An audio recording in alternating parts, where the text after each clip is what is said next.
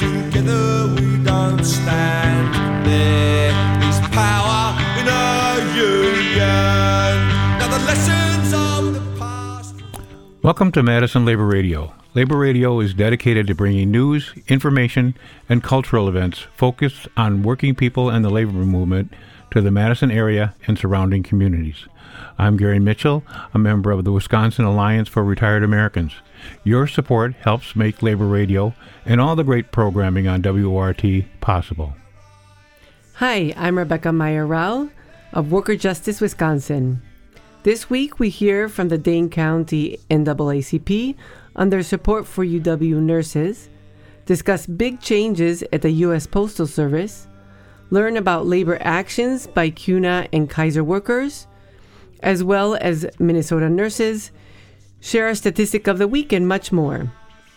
If you like what you hear, please consider becoming a sustaining supporter of WORT and Labor Radio. Money speaks for money, the devil for his own. OPEIU Local 39 feels that negotiations with CUNA Mutual are going too slow, so the union took action this week. Greg Bosky reports. I don't know, but I've been told. I don't know what I've been told. CUNA's pockets are lined with gold. CUNA's pockets are lined with gold. Lies and tricks will not divide. Lies and tricks will not divide. Workers standing side by side. Workers standing side by side. On Tuesday, the board of directors of the credit union financial management giant CUNA Mutual was meeting at its brand new building at its national headquarters on Mineral Point Road in Madison. So, dozens of CUNA workers, members of Local 39 of the Office and Professional Employees International Union, or OPEIU, decided to spend their lunchtime greeting the visiting board members with a spirited informational picket. Here is Joe Avica, Chief Steward for CUNA workers at OPEIU Local 39.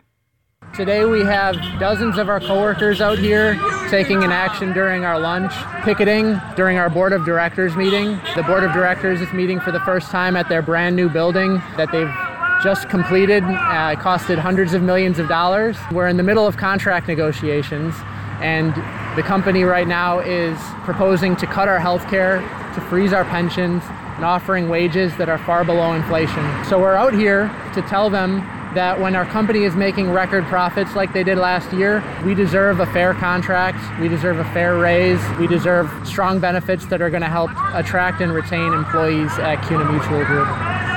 Job security is another key issue, said Avica. CUNA Mutual in the last 20 years has outsourced more than 1,200 of our jobs.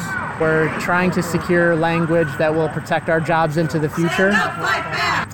John C. Calipudi of the CUNA IT department and a member of Local 39 explained why she was spending her lunchtime marching. We are here to have the fair contract negotiation done soon. We are waiting from February and it's being already end of August, but we need that now. That was John C. Calipudi, a worker at CUNA Mutual and a member of OPEIU Local 39, speaking from an informational picket at CUNA headquarters on Tuesday. When reached for comment, Barclay Pollock, a spokesperson at CUNA, wrote to Labor Radio, CUNA Mutual Group respects the collective bargaining process and employers' rights to peacefully express their opinions as part of the process. We look forward to coming to an agreement that is fair and competitive. CUNA Mutual Group has a decades-long positive relationship with the OPEIU Local 39. We respect the collective bargaining process, and to that end, we don't anticipate making further public comments on negotiations. For Labor Radio, I'm Greg Chabosky.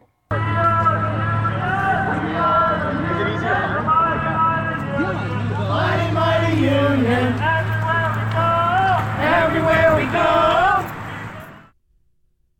Labor Radio spoke with Greg Jones, president of the Dane County NAACP, about their ongoing effort to meet with the UW Hospital and Clinics Board on behalf of UW nurses and their effort to have their union recognized. Greg Jones, your first attempt to meet with the UW Hospital Board in support of UW nurses was denied. They offered the option to submit something in writing. You recently submitted a second request to meet with them. So you haven't heard back. Right. What is the next step?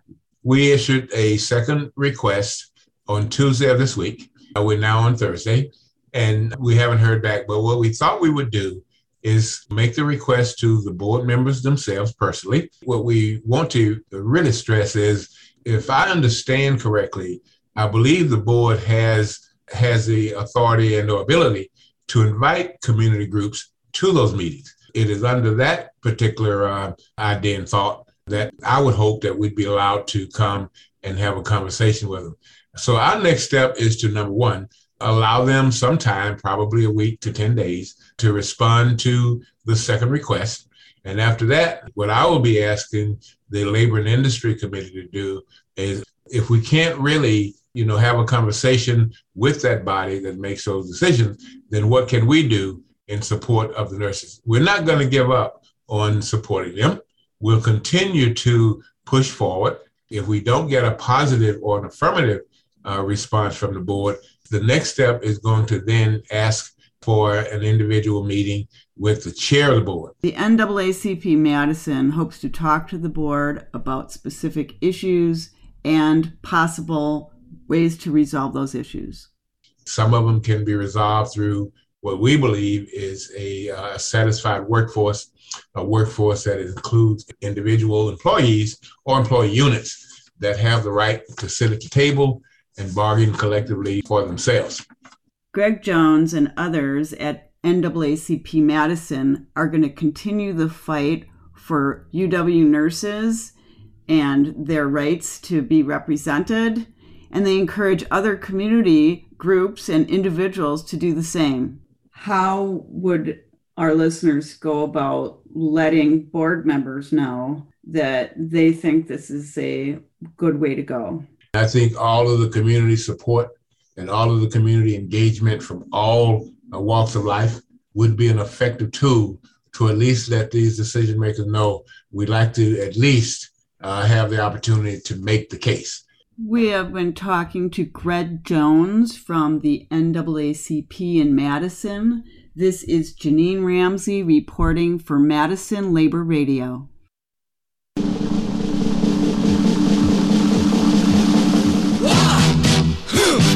Yeah. What is it good for? Absolutely nothing. Yeah. What is it good for? Absolutely nothing. Say it again, y'all. Look out. What is it good for? Absolutely nothing. Listen to me. I despise. 'Cause it means destruction.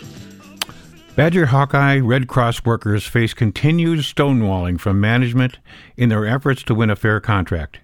Labor Radio's Ellen Lalazern spoke with Badger Red Cross steward and phlebotomist Jesse Swichkowski about their contract talks. Can you bring us up to date on your contract talks?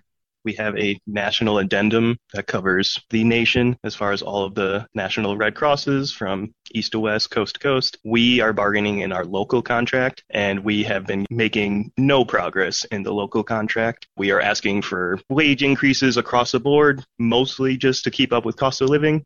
We have been negotiating in good faith. However, they are not moving on any of these proposals that we have.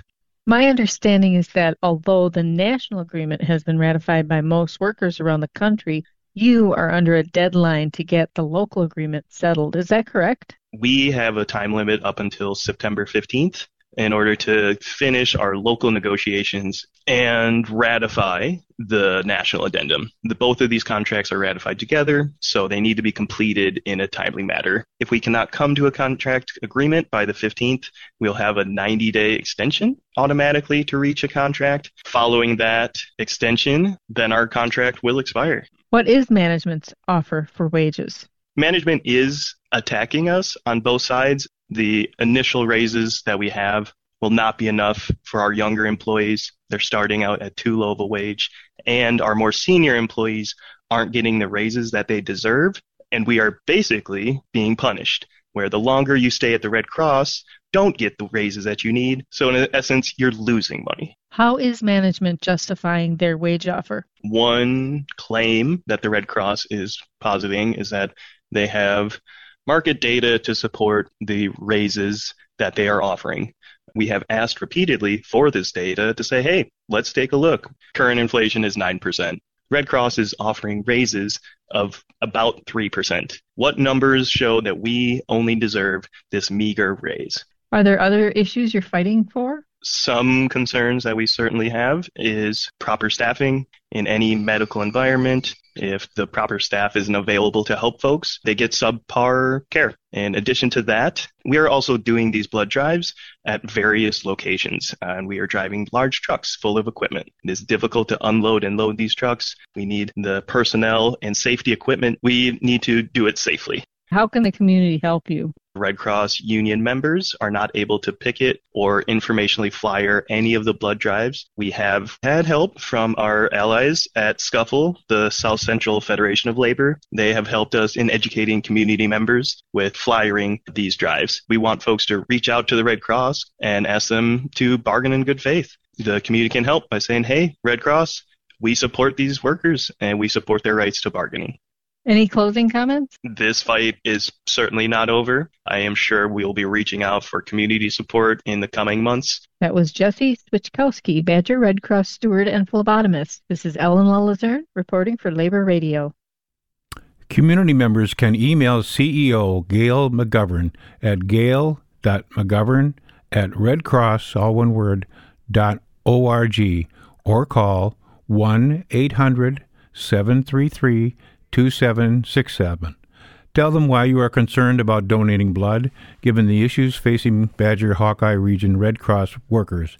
Fight for a fair contract.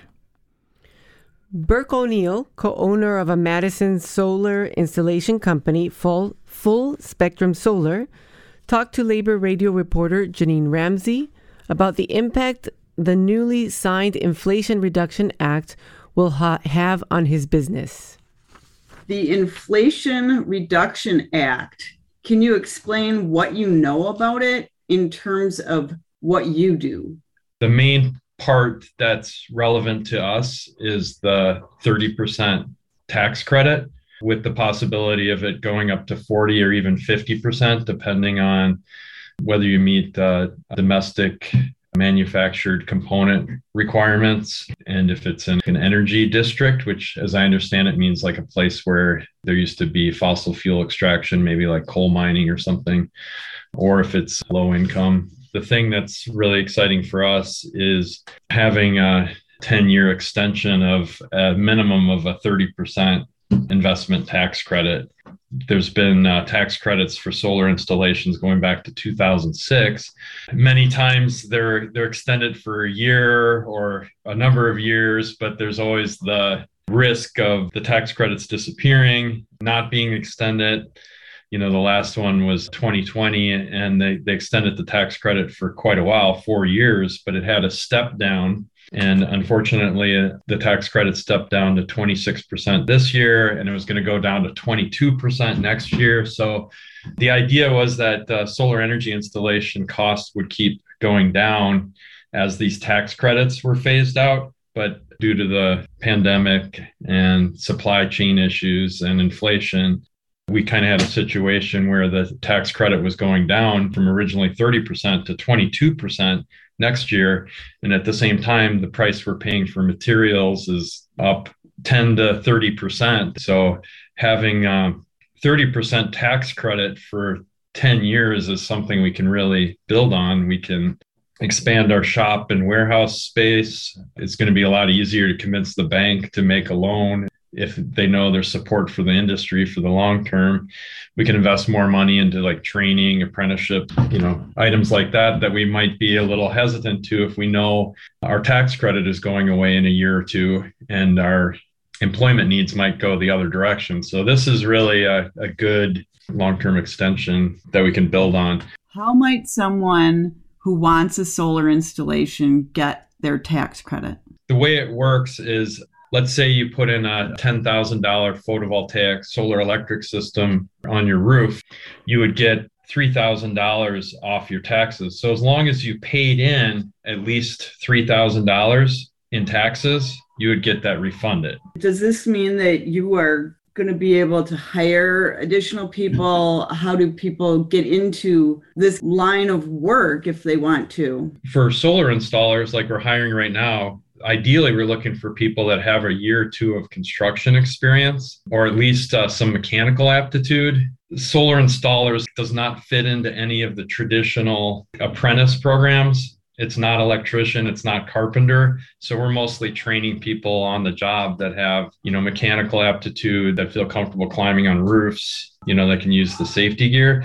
I think with this long-term extension of the tax credit, it looks like a more viable career path for people, and there'll be more opportunities for, certificates. Maybe there'll be a solar installer apprenticeship program like there is for electricians. I think there's a lot of potential for growth, and I think the tech schools and colleges will be probably more willing to build programs when there's like a real demand for it. That was Burke O'Neill of Full Spectrum Solar. This is Janine Ramsey reporting for Labor Radio Madison. An immigrant rights group is now broadcasting a regular monthly meeting for workers on social media. Greg Jabowski has more. Every second Saturday of the month, the Milwaukee-based immigrants' rights organization, Voces de la Frontera, has held bilingual meetings of its Essential Workers' Rights Network. This last Saturday, August 13th, Voces began offering a hybrid meeting via Zoom and broadcasting the meeting via Facebook so that workers throughout the state could join in. Federal and state wage and hour law was the topic Saturday. Presenters included a representative of the U.S. Department of Labor's Wage and Hour Division, and also plaintiff's attorney Summer Mershid of the Wisconsin firm of Hawks Quindell. Mershid here gave an example of an overtime calculation faced by many workers, immigrant and non-immigrant alike. Sometimes you'll see employers try to average overtime over 2 weeks. They'll say, we want you to work 60 hours this week and 20 hours the next week. And since it's 80 hours over 2 weeks, we're not going to pay you overtime for that additional 20 hours in the first. Ok, algo común es que un empleador puede decir que trata de justificarlo mirando que es el promedio. As it turned out, a worker at the meeting had a question on just this point. Eso aplica para las compañías que pagan cada 2 semanas. Lo que el ejemplo que estaba poniendo ella de 20. Yeah, so if you get paid every 2 weeks, does the example you were given where like you work 60 hours one day and 20, does it work? By work week, not pay period by pay period. So even if you get paid every 2 weeks, you still have to be paid overtime for week 1 and overtime for week 2. So la contestación es que That was Summer Mershid, a labor attorney from the firm of Hawks Quindell, speaking Saturday at a regular meeting of the Essential Workers' Rights Network of Voces de la Frontera. Christine Newman-Ortiz, executive director of Voces, was the translator. Voces has a convention next month, but bilingual monthly meetings held every second Saturday resume on October 8th. Membership in the Essential Workers' Rights Network is not required for attendance, but is encouraged. A recording of last Saturday's event can be seen on Voces de la Frontera's Facebook page. For Labor Radio, I'm Greg Jabowski. As Starbucks baristas across the country begin to assert their power as newly minted union members, the company is taking increasingly extreme steps to suppress their activity. Labor Radio has more on the company's recent behavior. Sam Amato was fired from a Buffalo area Starbucks earlier this month after working for the company for more than 13 years. The location, whose employees voted to unionize in March, has been closed since August 5th after workers walked out to demand Amato's reinstatement.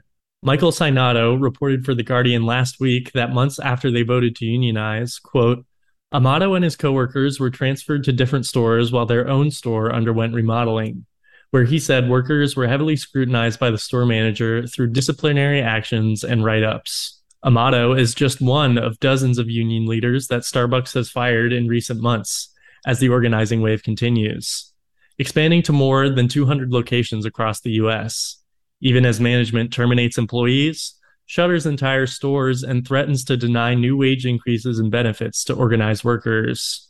A tally kept by the outlet More Perfect Union estimates that the coffee outlet has terminated, quote, at least 70 pro-union workers since February. In South Carolina, A Starbucks store manager recently went as far as accusing unionized workers of kidnapping and assault after they laid out a list of demands during a meeting. A video taken by workers and shared by the union captures the tense atmosphere of the encounter, although it shows no evidence that the manager was coerced by workers in any way.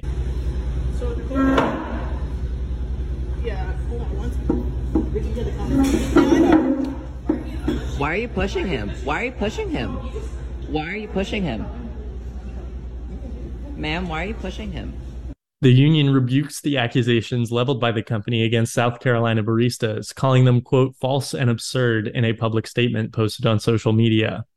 Beyond the scope of individual employees and stores, the company has turned to undermining the legitimacy of the entire union election process and the institutions tasked with overseeing it. Attorneys representing the company alleged in a letter sent to the NLRB's General Counsel on Monday that board officials in Kansas City improperly coordinated with union activists during the election process for a series of stores in the area, calling for a nationwide halt of mail-in elections until their claims were fully investigated. The board has already begun to respond to the company's suppression efforts in earnest. This week, a federal judge in Tennessee ordered Starbucks to offer the reinstatement of 7 fired baristas that participated in a union drive at a Memphis cafe in February. The case was brought against the company by the NLRB in June after it determined that the company terminated the employees unlawfully. On the call for a nationwide halt to Starbucks elections, the board was not willing to share an official opinion yet. Quote, "Those challenges should be raised in filings specific to the particular matters in question," end quote, said Caleb Lato, the board spokesperson, in a statement. Quote, "The regional staff and ultimately the board will carefully and objectively consider any challenges raised through these established channels, which include opportunities to seek expedited review in both representation and unfair labor practice cases." Reporting for Labor Radio, I'm Sean Hagerup. On Tuesday, Minnesota nurses authorized a strike. Carol Weidel has the details. This week, nurses with the Minnesota Nurses Association overwhelmingly authorized a strike of more than 15,000 nurses under 7 hospital systems. They want to hold healthcare executives accountable for putting profits before patients. Mary C. Turner, president of the union, gave this statement. "Hospital executives with million-dollar salaries have created a crisis of retention and care for our healthcare system as more nurses are leaving the bedside, putting quality patient care at risk. Nurses do not take this decision lightly, but we are determined to take a stand at the bargaining table and on the sidewalk if necessary to put patients before profits in our hospital." CEO James Hereford took a 90% raise in 2019. Now earning $3.5 million. His pay is 40 times the average nurse's salary. At the bargaining table, the nurses seek solutions to short staffing and retention. Hospital executives have insisted on focusing on wages. Vice President Chris Robish described the mood among nurses. Good morning. My name is Chris Robish. I am a cardiac nurse at Ascension St. Mary's. I'm one of our bargaining team members. And I'm the first vice president of the Minnesota Nurses Association. Yesterday, nurses at Ascension Twin Ports joined our coworkers across the state and overwhelmingly authorized a strike. Together, we are taking this unprecedented step to stand up for patient safety, for staff retention, and for the future of the nursing profession. We do not make this decision lightly. Nurses want to come to work. We propose changes to our contracts that would recruit and retain staff, which our employers have refused to consider, and so now we are left to take this drastic action. Nurses in the Twin Cities are working without a contract since May 31st. The vote authorizes nurse negotiation leaders to call a strike following a 10-day notice to hospital employers. Such a strike of 15,000 nurses would be one of the largest nurses' strikes in U.S. history. Reporting for Labor Radio, this is Carol Weidel. Thousands of mental health workers in California are... Thousands of mental health workers employed by Kaiser Permanente have been on strike since Monday. Labor Radio has more on their demands. Thousands of mental health workers in California are on strike to demand that their employer, Kaiser Permanente, America's largest nonprofit HMO, better provide, quote, desperately needed services.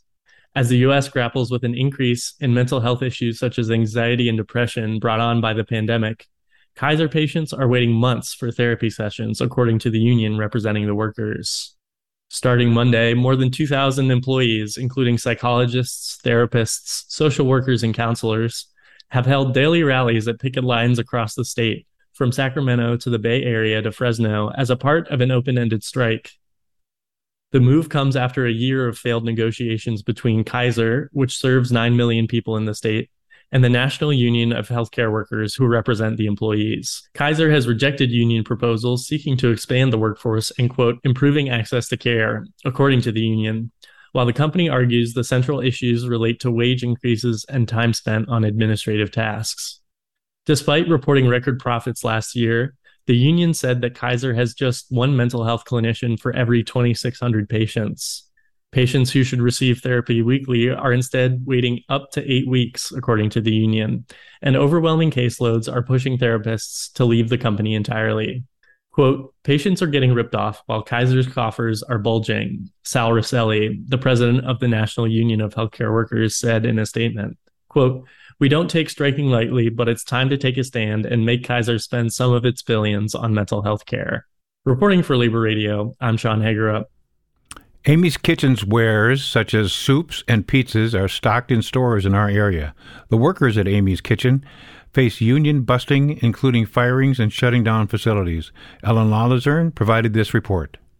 Amy's Kitchen closed its San Jose, California plant in response to workers' demands for safer conditions, fair pay, and a union. Workers have been organizing with Unite Here since January. Workers at Amy's say the company fired a worker after he spoke to management about his concerns, including lack of bathroom breaks and penalties for sick days. The company escalated their union busting and shut down the entire facility, resulting in over 300 workers losing their jobs. One worker said the company lacked basic materials needed to safely do their job, like appropriate gloves to handle frozen pizzas. Workers also reported the lack of bathroom breaks and were also told to keep working after they were injured on the job. Management largely ignored reports of supervisory sexual harassment. Over the last decade, OSHA fined the company more than $100,000 for federal health and safety violations at that California plant. Additional incidents also occurred at Oregon and Idaho locations. Complaints detailed workers getting fingers or pieces of fingers amputated by machinery, among other serious injuries.